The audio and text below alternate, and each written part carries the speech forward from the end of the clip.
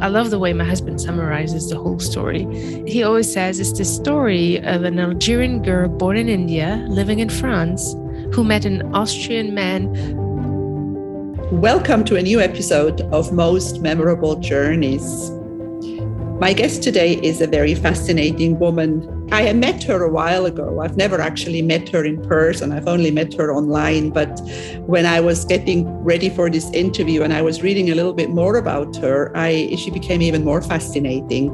She was born in India to parents from Algeria, and she is married to a man from Austria who she met in Iran. Am I right, Amel Derraoui? Yes, what a great summary. Exactly. Welcome to Most Memorable Journeys. And of course, she is the founder of the company or a thing called Tandem Nomads. And she is the podcast host of Tandem Nomads. And that's what we're going to talk about. We want to talk about traveling and what you do. So how are you? I'm doing good despite a cold, so I apologize in advance if my voice is a little bit funny. But other than that, I'm really happy to be here with you. And it's funny you said we never met in person. I never realized that. It feels like we did. You know that there are certain people, and I think this is the upside of COVID. We didn't have any choice. We had to meet online because we couldn't go anywhere. And there is a lot of people also within the Global Woman community because I started attending all those online meetings. And there's a lot of people who I actually feel that I really know. Interesting, huh? Yeah. That's what I love about it. Yeah. Let's start from the beginning. You were born in India, right? Mm-hmm. How did that happen? That's a silly question. Well, should I from Adam and Eve, right? You could start there, but the interview may be a little too long. No, it's very simple, actually. My parents come from Algeria, and my dad, he unfortunately passed away recently, but he used to be a diplomat, and that was his first posting with my mom. And that's how I ended up being born there, because they were posted there when it happened. How long did you live in India? I left when I was 3 years old. So you don't really remember that much? Very few memories, just sensations. Very few memories. So you go, a lot of pictures. Have you been back? Or have you traveled in India at all? I've always built a bit of fascination with India due to the fact that I was born there. And I'd never been back until I got married. And I felt like when I got married, I needed to come back to the source. And I actually, so after my marriage, my mom and I decided to go there and do a bit of a retreat to where I was born. Wow, a trip down memory lane. Mm-hmm. That must have been quite interesting for your mom, or more interesting for your mom as well, because she was consciously living there. Yeah, well, she has been back a few times. So that was, she had some business going on with, actually, the whole reason she's been back, which is interesting, maybe related to the podcast as well and journeys. She's been back because many years ago, before I got married, my mom visited me and we were watching a Bollywood, and I was a big fan of Bollywood movies. And it just slipped out of my mouth, although I always said I would never get married. It just slipped. I would never get married, but if I got married, I would do a Bollywood wedding. And my mom always remembered that, and I completely forgot about that story. Many years later, I got married, so my mom remembered that, and she went to actually India and started building my whole wardrobe, my whole wedding wardrobe with Indian fabrics, and she would design them there. Yeah. Tell me more about that. Where did you get married? I got married in different places. We had 4 different weddings just because of the constitution of our families. But the official signature was in Vienna. And the real, what is a wedding in my culture is the noisy and musical part. And that was in Algeria. Wow. But the theme was Bollywood because it was all related. It was a way to celebrate where I was born in a way. What a mixture. I've worked in Tunisia, and I have been to a wedding in Tunisia, and I know exactly what you're talking about. and I love the noise and everything about it. And I have actually been to Algeria. Not many people have, and I've done a beautiful tour in the desert. It's one of the I heard you mentioned that in the podcast somewhere, no? Didn't you? Oh my God, It's so beautiful. I mean, the desert changes colors about 6 times a day, and It's really, really, I mean, people totally underestimate some of these countries. It's a hidden gem. It definitely is. I'm looking at my notes and I just realized that when I introduced you, I forgot to say, after all the interesting parts, you studied in France. Yes, I studied in France. I studied in France and the US. Yeah. I used to live in Uganda when I was in high school, and I was a bit fed up with moving around and not having a steady education. Me, at the age of 14, I tell to my parents, "You're ruining my career." I'm not surprised. Knowing you now, I'm not surprised. And I was like, it's enough. I need to go to a stable school. And actually, at the age of 16, I went to France. And that was very unusual, obviously, to go to high school alone. My parents did not want me to go to a boarding school. So they insisted that I get my own apartment. So I've been living on my own since the age of 16 until I got married. And went to France, did the high school there. And then while in first year of university, I started getting restless and find ways, and we can talk about it later maybe, to actually work and study at the same time between France and the US. It's a long story, but we'll get there maybe. I don't know if I want to hear that story, but later because we're not there yet. Yeah, exactly. We'll skip that. But yeah, I studied in France and the US at the same time. Yeah, fantastic. And so were you traveling? Did you like traveling on your own because you lived on your own, or did you travel as a young woman? I mean, you're still a young woman, as a younger woman. Oh, thank you. That's nice to hear. It's not that I don't take it for granted. I'm very lucky for our lifestyle. But it's funny when I hear people ask me, do you like traveling? For me, I don't know any other way. I define myself as a nomad, and a literal nomad. It's funny because my roots come from a nomadic, from the desert. My father comes from a nomadic ancestors. It's just that now my territory is bigger. So I just don't know any other way. So yes, when I was young and studying and living young adults, I also traveled a lot on my own. Yeah, found my way. That nomadic part really is fascinating. And I think it's also very inclusive. Do you find it difficult to adjust to a place? Because normally nomads don't, they just get on with it. I wrote an article for a book, actually, and the title was Feeling Homeless and Homeful.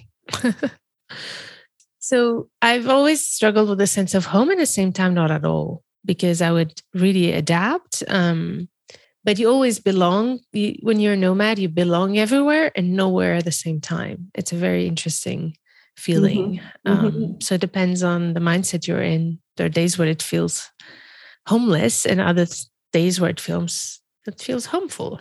Yeah, I have traveled a lot when I was a tour guide, but not like you. I didn't grow up like that. And, I don't live in the country where I was born. I sometimes, after all these years that I live in Cyprus, I feel homesick for some unexplained reason.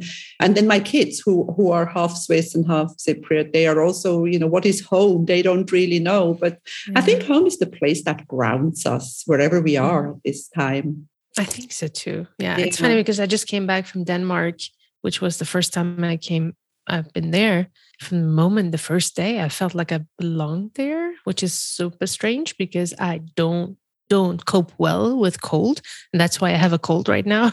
It was freezing and I've been walking. And the more I walked, the more I felt I actually know this place. It's very strange. It is. Oh, those things are so strange. And when I was a tour guide, I had so many clients in so many different places who would tell me, this feels so like known, and they had never been there before. And that's a whole other story about, we can go down there. That's another podcast series about past lives and have we been somewhere before or have we not? Or why do we feel the way like that? Why did you feel that way in Denmark? You don't know, do you? It was the first travel that I've done in my own since many years, since I got married, actually. And that's why I went there. I felt like it was time for me to find myself, not find myself, but to be on my own. I love, the problem is that I love traveling with my husband. We're great companions for travels. And I just like, I'm like, yeah, it's been so long. I haven't traveled and been on my own. I just wanted to know how it feels again. It feels good though, doesn't it? Yeah, it was good. It felt great. I'm a great company for myself. I'm like, That's the thing. I mean, you become your own best friend and you'll never be alone in your life. yeah. But now I've heard that word husband a few times. Let's talk about how you met your husband, because I know that you met your husband in Iran. He was working there and your parents were working there, right? At the time they were there, right? Correct. Yeah. So I love the way my husband summarizes the whole story. He always says it's the story of an Algerian girl born in India, living in France, who met an Austrian man. That's crazy. That's a lot. That's a lot to take in. I love the way he says that. I know it's a lot, but to make it simple, I was living and working in France, and my parents were in Iran. It was their last few months there, and they told me I've been visiting them 4 years before. To be honest, I did not like it the first time, and I was like, I don't want to actually even shorten my trip. Something happened that I was just not feeling it. I came back, and then they were like, you need to come back. We know the country much better now. We can show you around. And I was like, oh, I don't want to wear the hijab in the middle of summer. All these things, right? But I still went. And the first day I arrived, they took me to a party, and that's how I met my husband. That's amazing. So you really, really had to go back. I'm not sure now. Did you live in Iran? Yeah, because basically a year later we were married and I moved to Iran. So he was still working, he was still based there. I've been talking about it so long and I still haven't done it. And of course, then my daughter did. She traveled in Iran 2 years before COVID, and she traveled they actually went by bus from Armenia into Iran and then all the way down to the Persian Gulf. And she absolutely loved it. She loved everything about it, the food, the people, the nature. How did you feel in Iran? So for me, it was different because I was not a tourist. I was living there. So it's actually almost, I would say, better.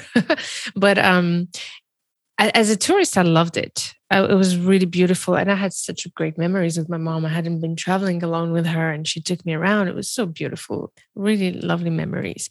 Living there was another piece of cake. Just because it's not just about the country, it's about the whole context. You know, I had given up my career, and actually, which explains the whole story that got me to start Tandem Nomads. I gave up my career, which was my whole identity. My whole independence was rooted in my identity. And it was really hard to give up everything and go to a country where you know nobody. And I realized I didn't know my husband. You know, we only met each other 9 times before we got married. It was I was like, what did I do? what went into my head? So it was really difficult the first months. And that's where I started my first business to kind of continue my career. And that was this first part that made it a bit difficult. But very quickly, I had a really, really great group of friends. And that's, you know, when you live in a country like Iran, where there's so many restrictions, the beauty of it is that the people come together and we were a very, very solid unit of friends. And we just had such great memories together. It was just so lovely. We were very tight, and it was a time that was really difficult. I went there in 2009 when the the Green Revolution happened. So it wasn't that easy. The sanctions were pumping up. The EU sanctions came in on top of everything, on top of the US sanctions that were already there. So the context were quite difficult. And we had some friends in jail. It was as amazing as difficult. And that's why if I had to do it again, I'll do it again. It was just amazing. In terms of my relationship with Iran, it's a little more complex than most of the Westerners, because I am what they define an Arab. And in Iran, they don't like Arabs. So I did not have, when I was on my own, I did not have the welcoming experience that most people have. But in general, people were very nice. It's just that I struggled a little bit with some racism sometimes when I was on my own.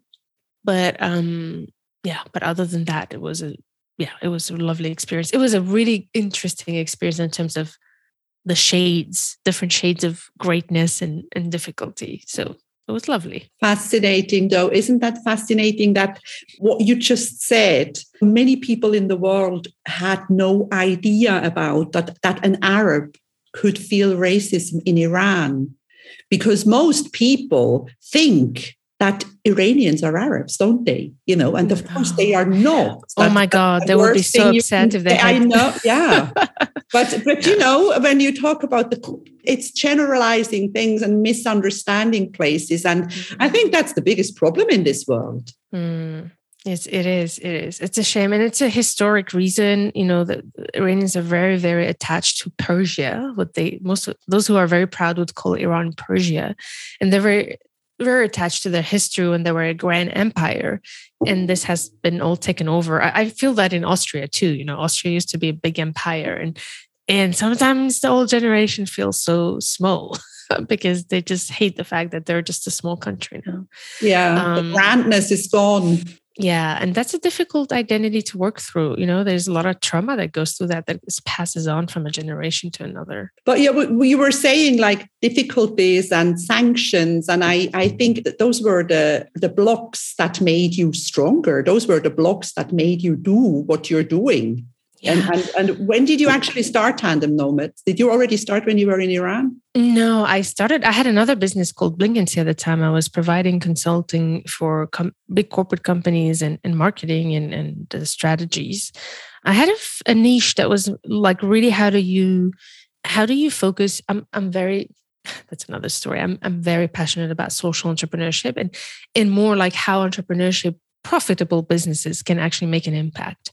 Because the story we've been taught is that profit and impact doesn't work together. And I really believe it does. So my specialty was really, how do you use your marketing budget to not only increase your visibility and your goals, but also make an impact in the community.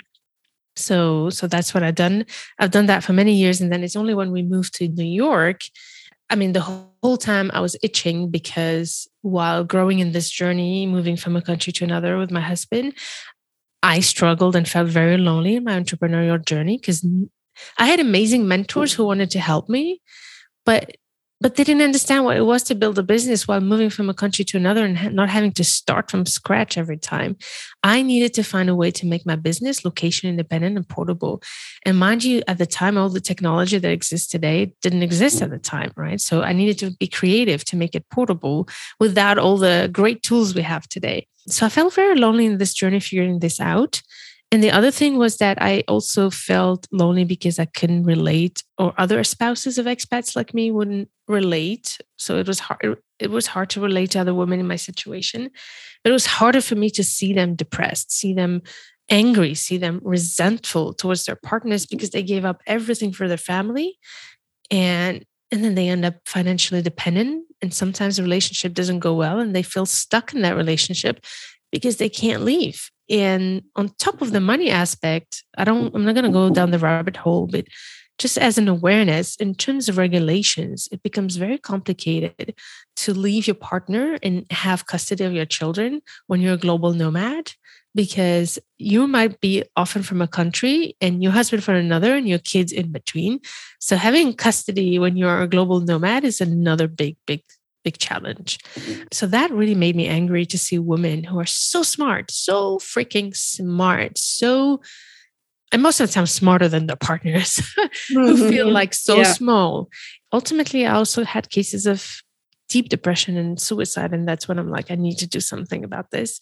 And that's how I started my podcast show in 2015 when I was in New York, to just scream on the fact that it doesn't have to be this way. Entrepreneurship is the solution to dual career challenges and to women empowerment and financial independence. So I started this podcast on the side of my business and while consulting corporate companies, and then it picked up, and I'm like, I just can't keep doing these two at the same time, although Tandem Nomads was not a business yet. And I started having more and more demands, like, how do you do that? Okay, how do you build a portable business? And that's when I'm like, by 2016, beginning 17, I was like, okay, I'm going to make this a business and focus on. So I closed the consulting and I started coaching and providing online courses and online programs to expat partners around the world to help them build a portable business. Since then, the audience has grown. So I do have clients who are not necessarily expat partners because the need has grown of having businesses that are location independent, not just for fun. I'm not talking about the digital nomads who want to travel the world. It's more like people who feel the need to be able to pick up their stuff whenever they need to. There's more and more families that are scattered around the world. There's aging parents, children, all these things that make it necessary to make your revenue a bit more location independent. So these are the people that I attract more now, and on top of the expat spouses. That was a long answer to a shorter question. It was a good answer. There was a lot of that answer. Like one thing that you said, that people didn't understand you, that you were kind of, like they see you as this living this, maybe whatever you want to call it, fancy lifestyle, being a wife abroad, and wondering what the hell is wrong with her? Why isn't she happy? She should be happy. Oh my God, you summarized it. A lot of people say, I had friends telling me, just enjoy. What's wrong with you? I would pay so much money to be in your shoes. I'm like, no, you wouldn't, because you don't know what I'm going through. Exactly. But, you just look at things, you don't see inside of things. And good for you for doing, because, there's this thing saying about your story could be somebody else's survival plan, because you were talking about people being depressed, people even being suicidal. And what you did, more or less, you created their survival plan in a way, or still are creating. Yeah. I never saw it this way, but I do feel so much fulfillment in seeing the journey of my clients when I see them just fly. Yeah. And happy and connected to themselves and finally confident, and see them just how their lives.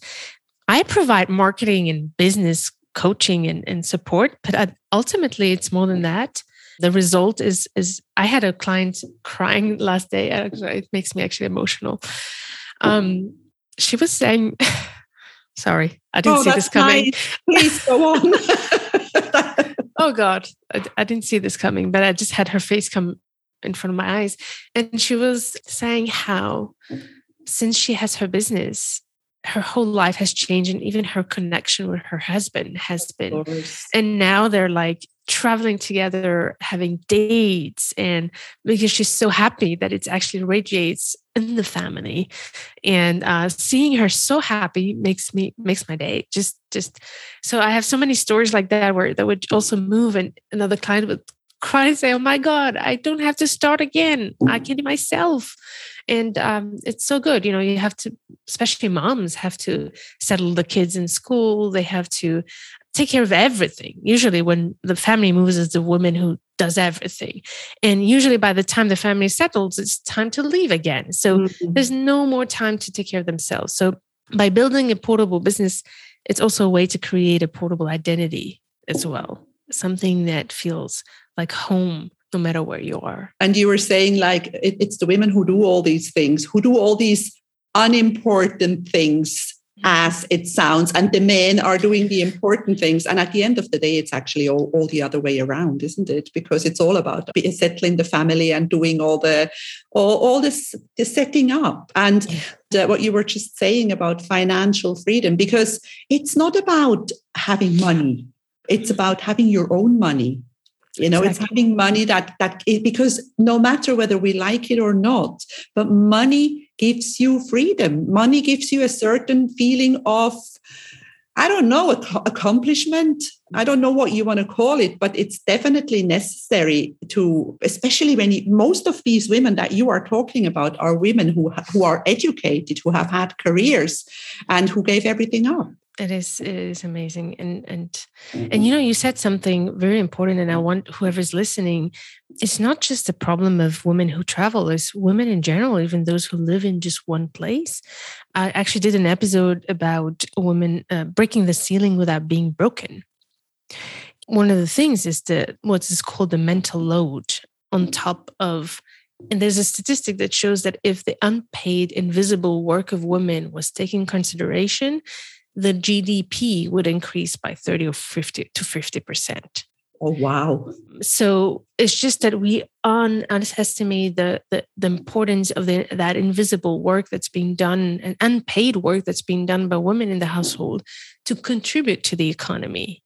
And that is why I think it's really important. That's why I also work a lot with companies actually who send their families abroad to help them actually support the expat partners, because they're starting to know. That was my whole mission statement, was to bring awareness around the fact that their companies will not survive and make as much profit if they did not have that partner who takes care of everything while the employee can focus on work. Yeah, I mean, that stupid phrase comes in here, like happy wife, happy life. But I think there is a lot more about it than just saying it. That stupid sentence, as you said, to quote you, is actually reversed, because that's exactly what I was talking with a manager once. It's like, no, it's not happy wife, happy life.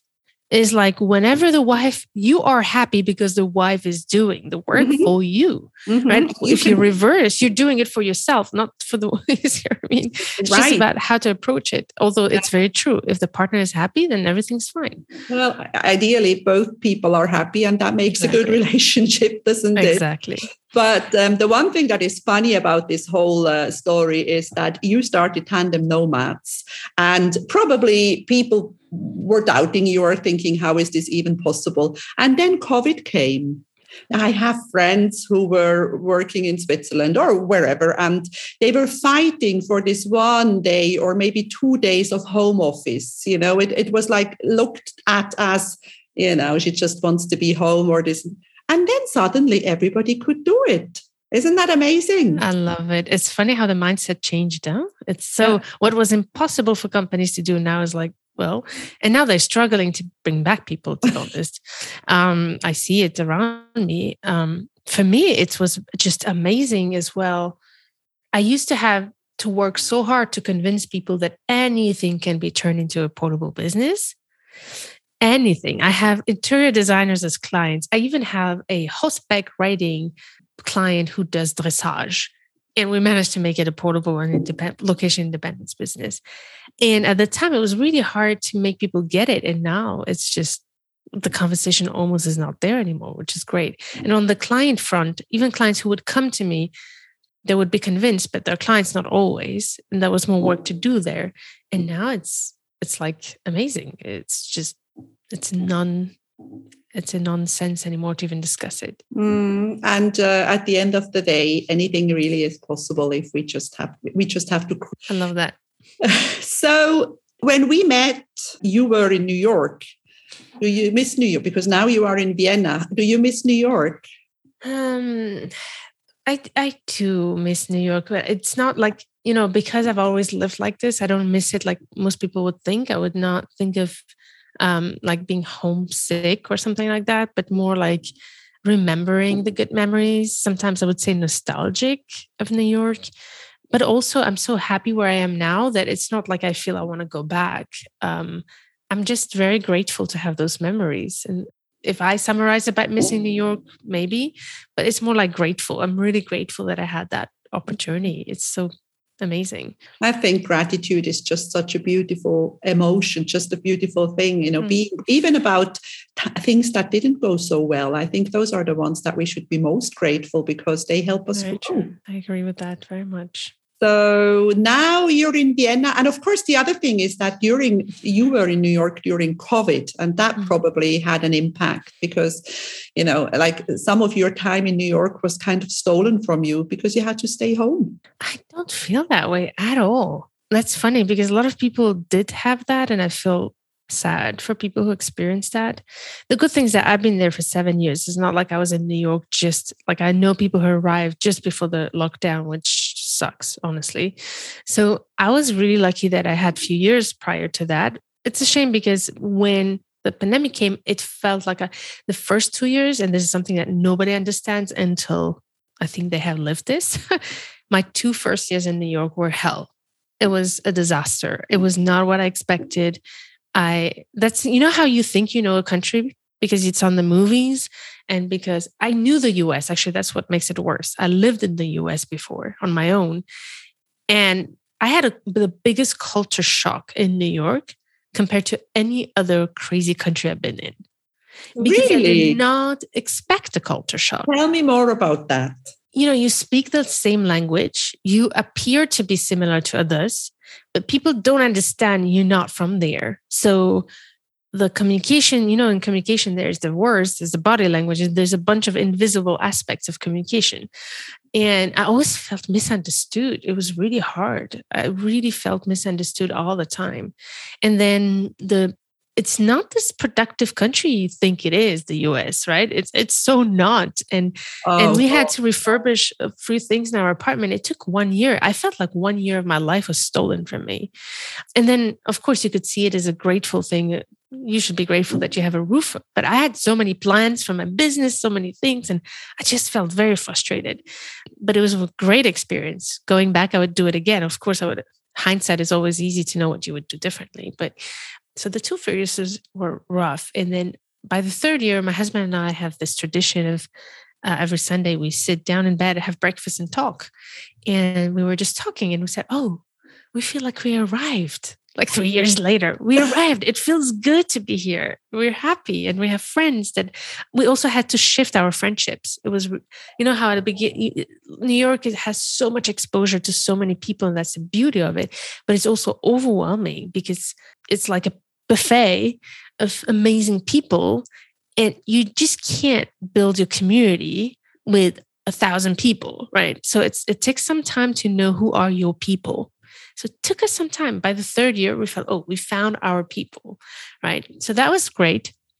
But when the lockdown came, I don't know, we found joy in it as well. I mean, we were scared at the beginning, like everybody. There were a lot of death. My heart was broken. New York was severely hit, just like Italy. We had refrigerators of dead bodies in our street. It was terrible. Yeah. But because it was so hard, I think the New Yorkers were less into this crazy debate that I see in Europe about masks, no masks, vaccine, no vaccine. Like people going crazy, it just turned into a political thing. In New York, it was much more simple. Like I think we found the right balance between some rules and not being completely caught into those rules. So we could still go out very quickly after that. I love the resilience of New Yorkers. They were amazing, these people. It was winter. I remember I wore my ski outfit. It was so cold, but people would still go to the restaurant to eat outdoors. It was freezing. And this is how I love New York. I'm like, these New Yorkers are so resilient. No matter what you throw at them, they will always find a way to keep living their lives and making the best of it. So for me, it was really nice. And even the time of lockdown, I could do all the things that I never had the time to do. I just know we loved it. It's a long answer, but again, very good answer. And one thing that you said stuck with me because I was a tour guide in the US. We think it's this modern country, like ahead of the world. Oh no! And oh my God, it's not. And I remember it's the third world. Seriously. It is. I wasn't going to say it. Thank you for saying it because it's true. Sometimes reconfirming flights or doing hotel reservations until you actually get through to somebody who understands you. This is what you were saying, speaking the same language, but nobody understands you. Very, very true. Now, I just thought of something because I want to give a quick shout out to Mirella Sulla because Mirella Sulla, the founder of the Global Woman Club, is actually our link, isn't she? You met her in New York. Yes, we met in New York. It was amazing. Such a great experience. She's a lovely woman. Yes. Yeah. Shout out to her. Visionary. So we're already quite far gone. You told me before when we were having a little chat, you love Vienna. Mm-hmm. So you're happy where you are right now and you don't really know what's coming next. But what about if you could choose? If you could choose, where would you go? That's a difficult question. It's so hard. Everybody keeps asking me this and I struggle to answer the question. I think it's one of those questions. It's like when people ask me after all these years, traveling and working abroad, what was the nicest place? You can't answer that question. Yeah, it's hard. There's the thing is that there's always like different chapters in a life, and I have to think of which chapter I'm in and what country would fit to that chapter. I think that's the thinking that we have to do right now. But I feel like a more like southern country would be nice, but at the same time, business-wise, I'm interested in maybe still to be in vibrant cities. So yeah, let's see. Shahama, like we say here, or inshallah. Inshallah. Lovely. I think that's the best way to look at it anyway. And knowing you, I know you a little bit, that I know that they can send you anywhere and you will be fine. You will take your tandem nomad business with you and you will just thrive like you do. I hope so. Thank you. Yeah, I'm sure it'll be the case for sure. One thing that's different now is that I feel like I'm still young. I mean, I'm 38, but I can see, and that's why I'm saying, depending which chapters of the life, and I have to look at that. With age, with experience, not age, with experience, we know ourselves better, and we also maybe are becoming more rigid as well. I don't know. Maybe I'm becoming more rigid, and you would think that the more you travel, the more flexible you are. I'm actually fighting to be the opposite. I've been my whole life a chameleon. And now I just want to know who I am and not compromise on that. I'm in that stage of my life. I'm like, I'm not going to compromise, even if, I've been compromising my whole life. Yeah, I get that. I can understand that. And I think knowing what you want is not a bad thing. Mm-hmm. Yeah. So yeah, you're on the right track. I can tell you that because I'm a little older than you, and I know what I want. I don't want to say it like that. I know what I don't want. I think that is important. There are certain things you don't want them anymore. You don't need them anymore. And no matter how good it sounds, and usually when it sounds too good to be true, it is too good to be true. So I love that. Yeah, well, remember what you said. So any last words, Amel? Any last tips for our audience? I think your audience is probably, tell me if I'm wrong, but people who are interested in traveling and discovering the world. And I would just invite you to just do it. If you feel like you're stuck somewhere and can't move, I said just do it, because a travel is more just about traveling. It's about finding yourself. And I think when you travel, it's not just about the luxury of traveling. It's about really, really connecting with yourself. And that's something that I would encourage to do. Watch yourself, how you think, how you grow through the journey. And there's a book that I really love. And for me, that's a summary of the journey of traveling, which is The Alchemist from Paulo Coelho, that I highly recommend. And you realize that traveling is not wherever you go. It's about the journey more than just a destination. And ultimately, my motto in life is turning challenges into opportunities. Whenever you have a challenge, just ask yourself, how can you turn that into opportunity? And sometimes if the answer is pack your stuff and go, no matter where, just go, then do it. Oh, I have nothing to add to that, apart from the thing that I always say in nearly every episode. I feel that the more you travel, the more you actually realize that we are all the same. Right. It's very true. We all have the same needs. We have this need for safety and feeling comfortable. Nobody wants war. Nobody wants fear. This is just, but anyway, that's another story. Amel, I'm never sure, Deragui. Am I saying that right? Amel Deregi. Oh, Deregi. Deregi. Thank you so, so much for being my guest on Most Memorable Journey. I really, really appreciate you. My pleasure. And thank you for inviting me. And thank you for those of you who have been listening. I hope this was insightful for you. And continue what you're doing, Elizabeth. I love that you're inspiring so many people with these lovely stories and journeys. It works both ways. Thank you so much. My pleasure. If you enjoy my podcast, please like, share, and subscribe to my channel. You will find all the information in the show notes.